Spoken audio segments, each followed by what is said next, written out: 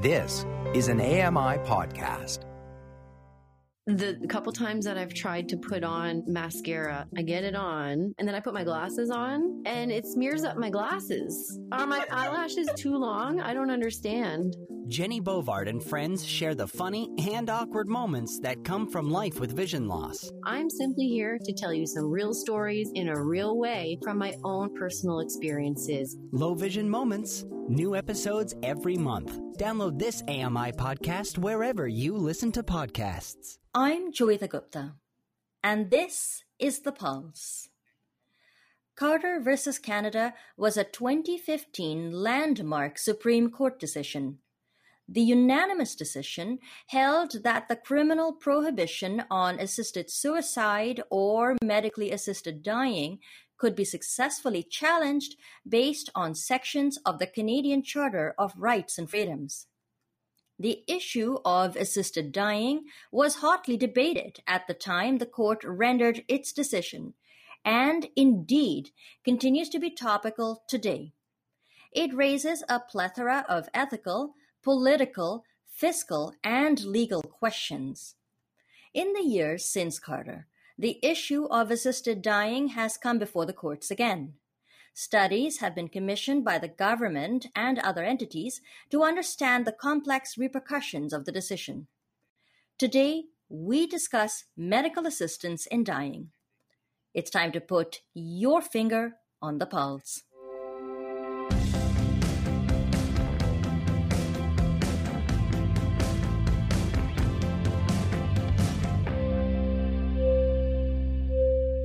Hello and welcome to The Pulse on AMI Audio. My name is Joeita Gupta and I'm the host of the program. Over the next two episodes, we're going to take a deep dive into the history and some of the conversations around medically assisted dying in Canada. I want to acknowledge that this is not an easy conversation. It has preoccupied me as the host and the producer of the show for well over a week as I've done the research and booked the guests and put the show together. So it's not an easy conversation. And I want to start out by reminding all of us that our mental health and mental well-being is especially important when we have these difficult but necessary conversations, especially right now during the pandemic. So I'm going to start out by giving you the number for the Canada Suicide Prevention Line in case over the course of the conversation or indeed after it, you start to feel really overwhelmed.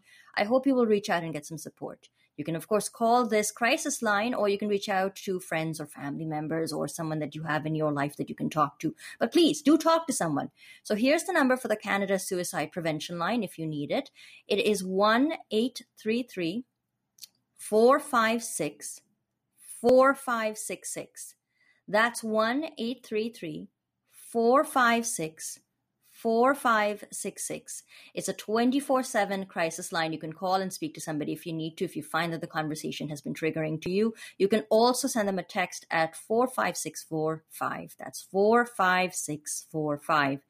Okay, now let's talk a little bit about medically assisted dying. It came back in the news, or happens to be in the news, because Bill C-7, an act to amend the Criminal Code of Canada, has been in the news, is in second reading in the Parliament of Canada at the moment, and because the Parliamentary Budget Officer, at the request of a senator, has prepared a cost analysis of Bill C-7, should it come to pass. What we're going to do in the second half of the program is hear from the Parliamentary Budget Officer of Canada. Yves Giroux joins us in the second half of the program to talk about some of the estimates in the Parliamentary Budget Officer report. But first, how did we come to a place where we talk about medically assisted dying in Canada? What is the history? What will Bill C-7 hope to change? To answer all of these questions, I'm joined now by Patricia Hughes, who is the former and founding executive director for the Law Commission of Ontario. Patricia Hughes, welcome to The Pulse. It's so good to have you on the program. Thanks so much. There's a lot of ground to cover when we talk about how Bill C-7 comes to be in the news. Take us back to Carter versus Canada. That was the 2016 decision that legalized medical assistance in dying. In a few words, what did that ruling say? Okay, I'll just precede that a little bit, just so people understand that until 1972, it was actually illegal to commit suicide or attempted suicide. So it's come a long way since then. So in 1972, that was changed, and then in 1993, there was the Rodriguez case, where Sue Rodriguez challenged the continuing prohibition in the criminal code against assisted suicide, against anyone helping someone to kill themselves. And she failed in that. That wasn't successful. It wasn't a successful challenge.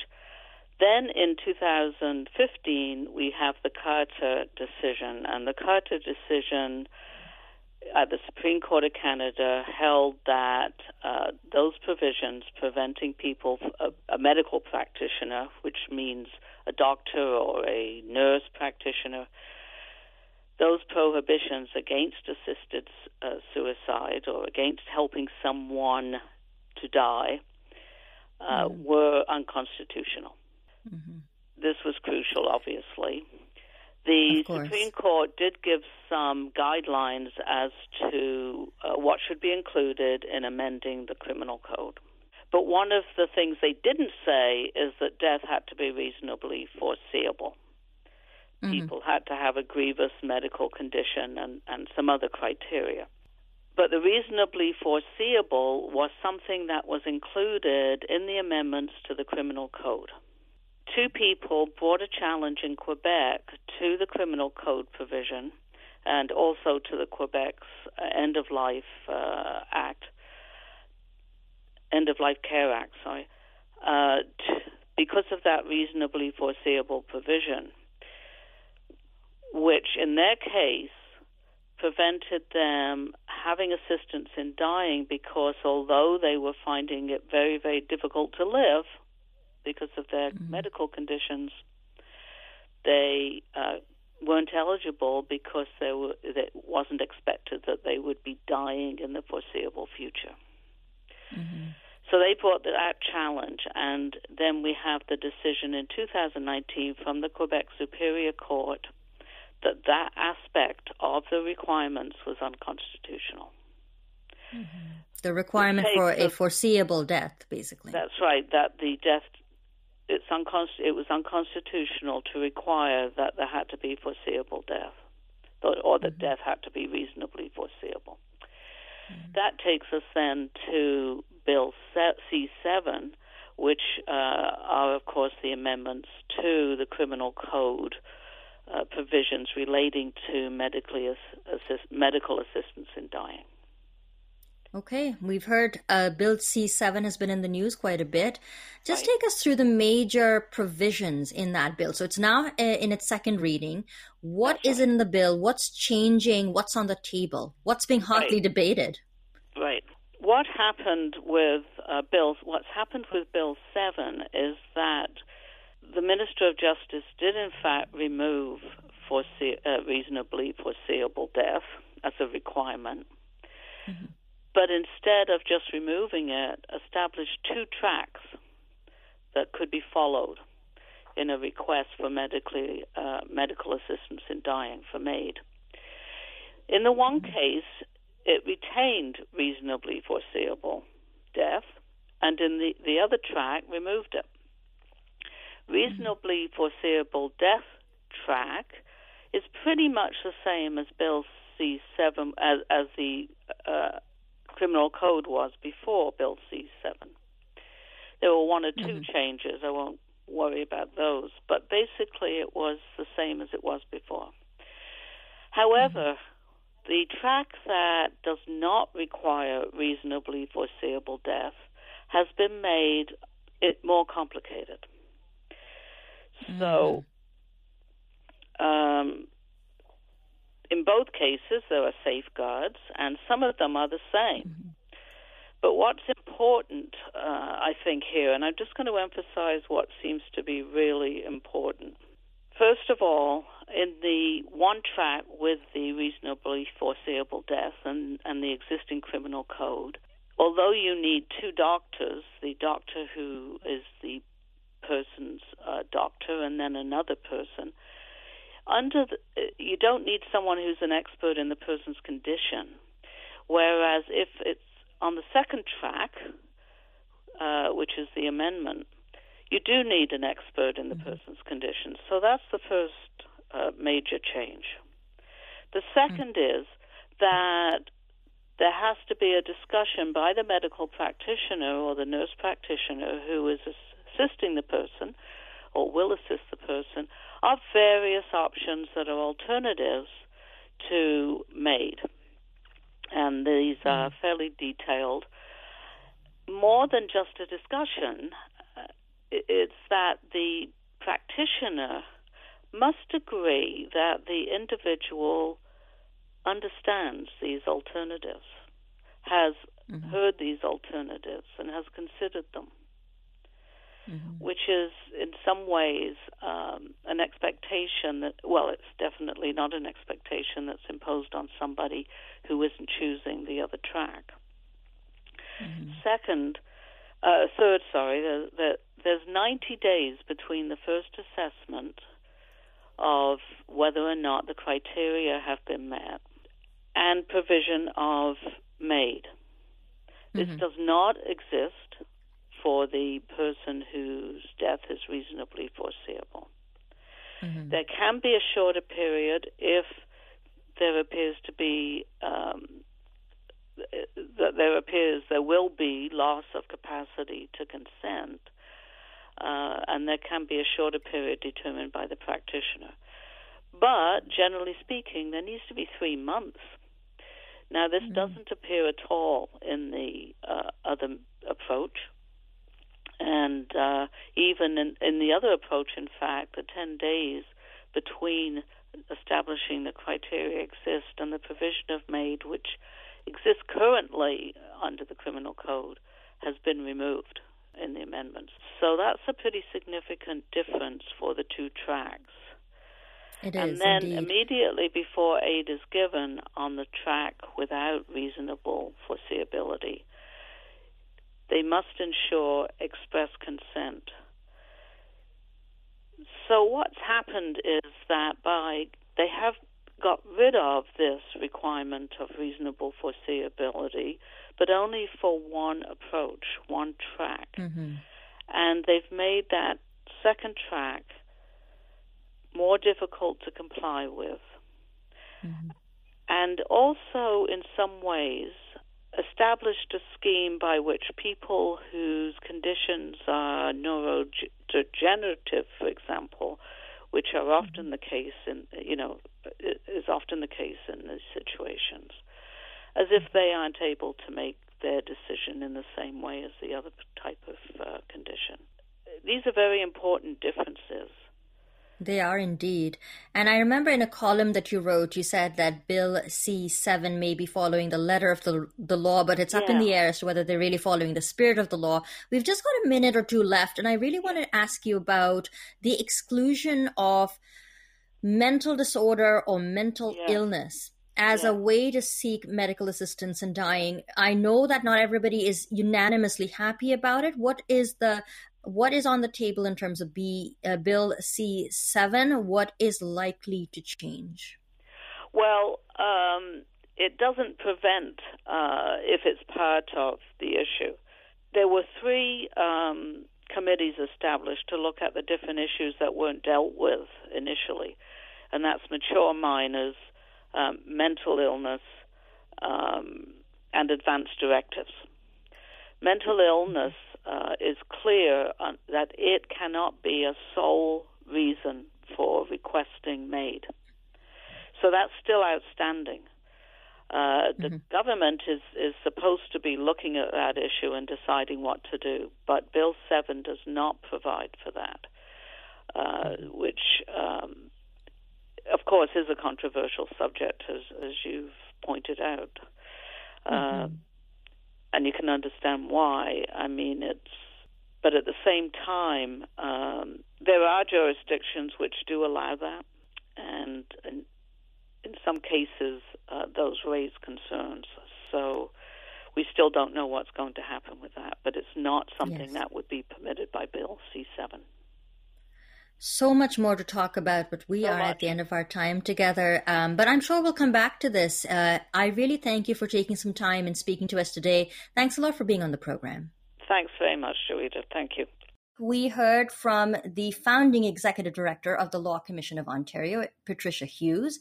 And Patricia took us through a brief timeline of major events related to medically assisted dying in Canada and spoke at length about what might change as a result of Bill C-7. One of the things that happened with the introduction of Bill C-7 is a cost analysis of the amount of money that the Canadian government, specifically provincial governments, might save if Bill C-7 becomes law. That report was prepared by the Parliamentary Budget Office of Canada. Joining me now is Yves Giroux, Canada's Parliamentary Budget Officer, who will break down that report. Yves Giroux, welcome to The Pulse. It's great to have you on the program. And thank you very much for the invitation. I want to talk to you about the PBO's cost analysis of Bill C-7. Why did you undertake this cost analysis, and what were you hoping to study? Well, we undertook the study at the request of a senator in anticipation of Bill C-7, which was initially tabled in February, if I'm not mistaken, in anticipation of the bill being retabled after prorogation. So that's why we undertook the study of that bill, which seeks to expand the medical assistance in dying for people who are not near the end of their life. And we were asked specifically to determine how much, if anything, in savings there would be for provinces and territories if that bill was to pass. And that's what we did.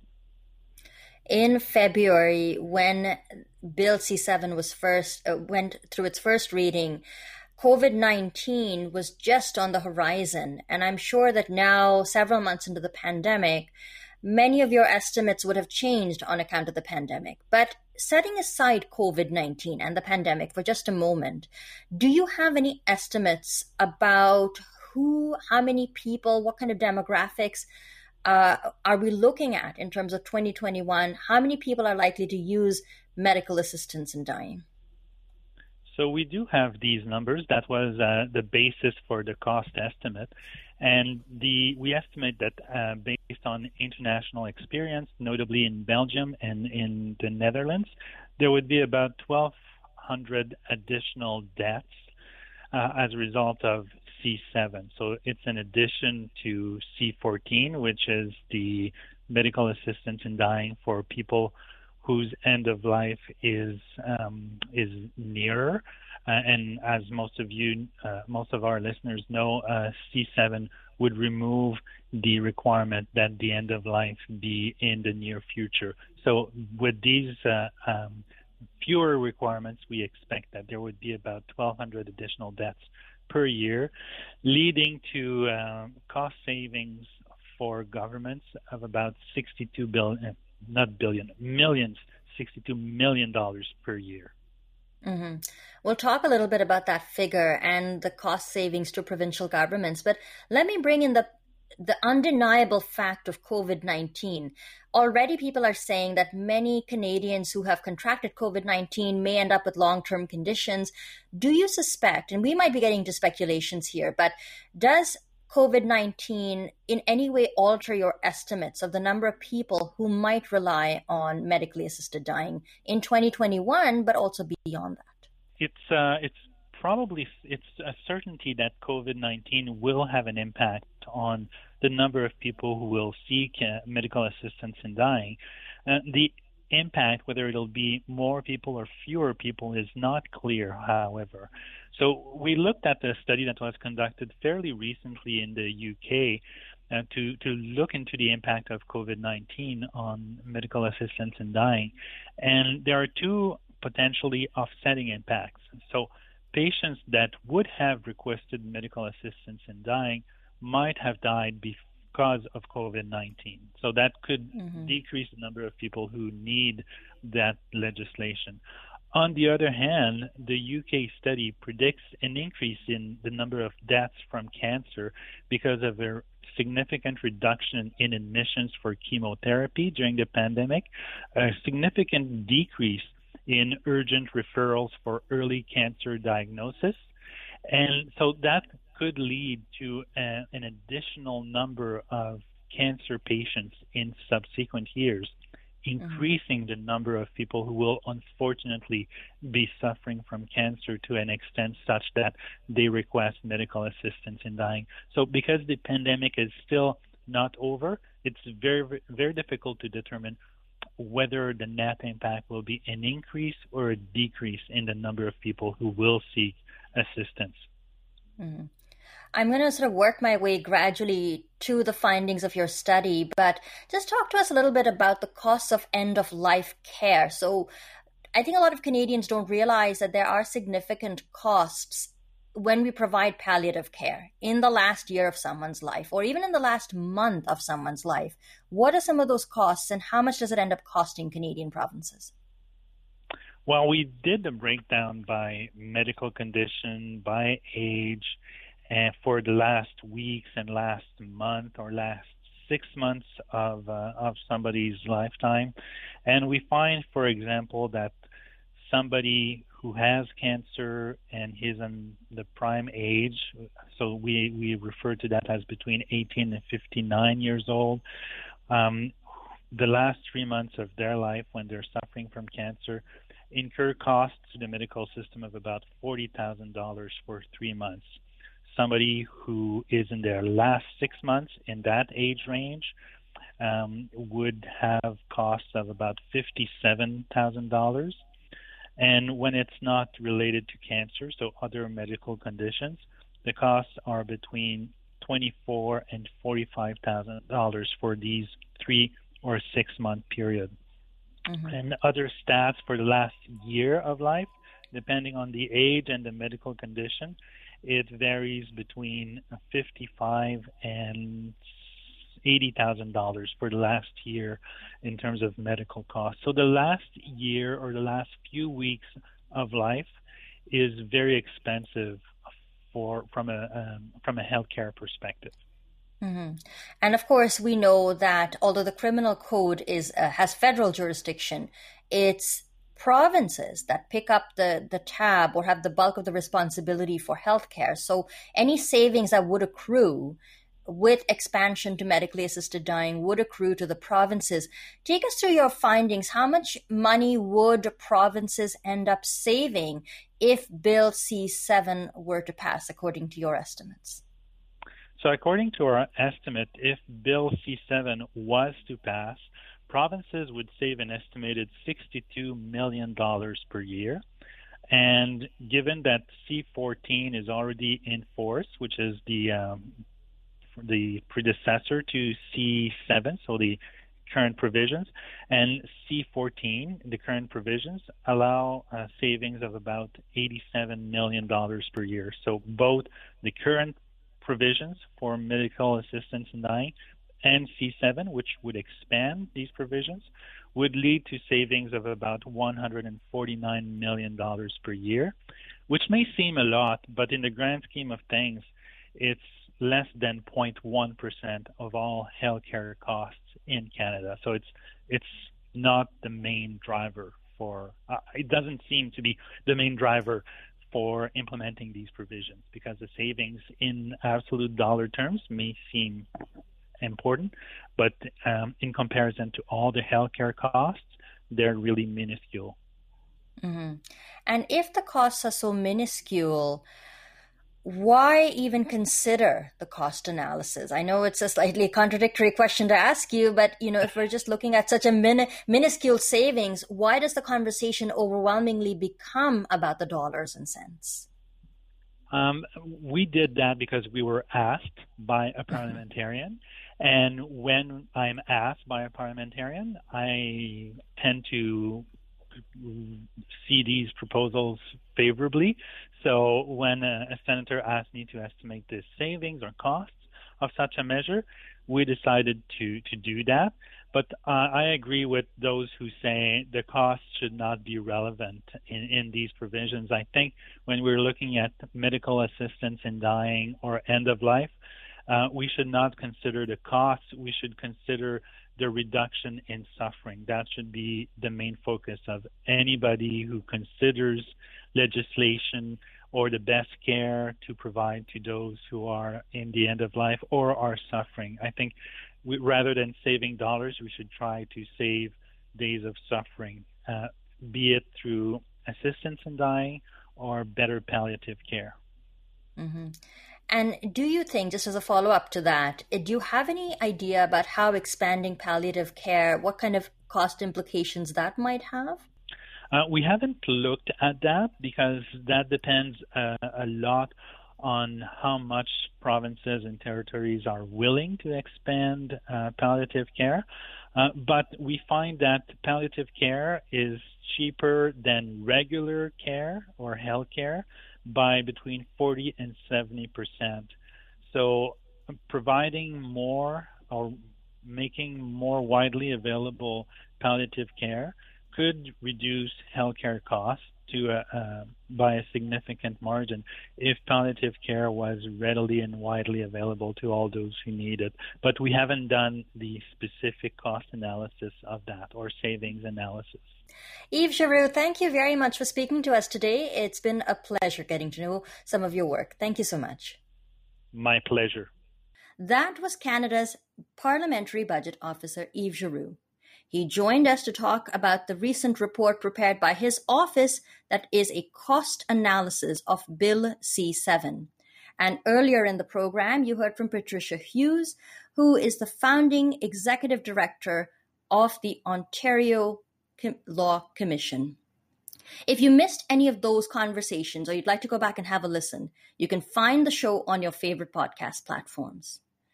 You can also visit our show blog at ami.ca/on the pulse. At the end of the second show, I'll probably just do one big blog post sort of giving you my take on different perspectives related to medically assisted dying in Canada. So I hope you will check out the show blog. I want to thank both our guests, Patricia Hughes as well as Yves Giroux, for being on the program. The Pulse is a work of intense labor. Our technical producer is Nasreen Abdul Majid. Andy Frank is the manager for AMI Audio, and Paula Deneen is our technical supervisor. This is a hotly debated topic, so if you have anything to say, you can give us a call at 1-866-509-4545. That's 1-866-509-4545. And don't forget to give us permission to play the audio on the program. You can also find us on Twitter at AMI Audio. Use the hashtag PulseAMI. You can find me on Twitter at Joita Gupta. You're also welcome to write us an email. If 280 characters isn't enough for you to express your point of view, you can send your email to feedback@ami.ca. I hope that everyone stays safe and that you keep well during the pandemic and just in general. Until next time, you've been listening to The Pulse on AMI Audio, and I've been your host, Joita Gupta. Have a wonderful rest of your day.